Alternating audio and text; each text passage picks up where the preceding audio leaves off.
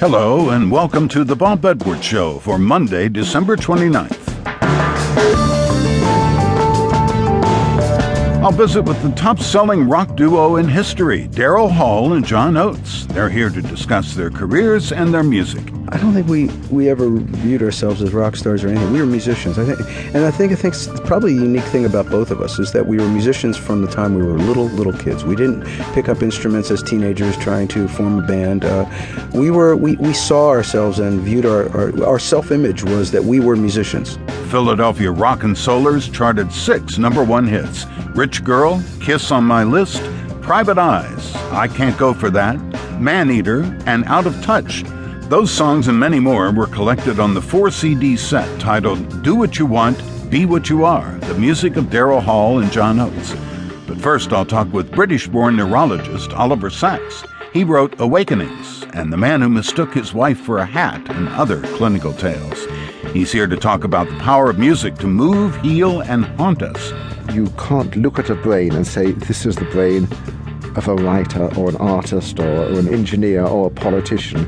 You can look at a brain, even with a naked eye, and say, I think this is the brain of a musician.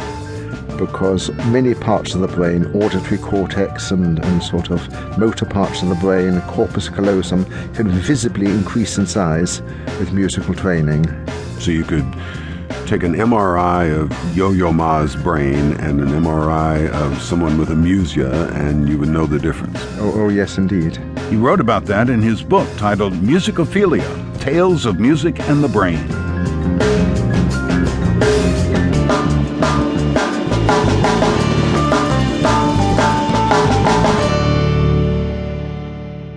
Dr. Oliver Sacks gained worldwide recognition in 1970 with his book Awakenings, in which Sacks described his work with patients suffering from sleeping sickness.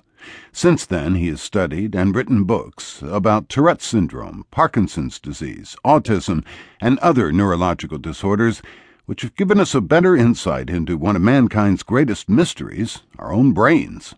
Now Sacks has written about what music does when it gets into our heads. Maybe you've wondered why certain tunes get stuck there like a broken record, or why some songs bring to mind a totally unrelated topic. Oliver Sacks answers these questions, and many more you probably never even thought to ask, in his book titled Musicophilia, Tales of Music and the Brain. Okay, I'm going to play you a song, and you tell me what it makes you think of.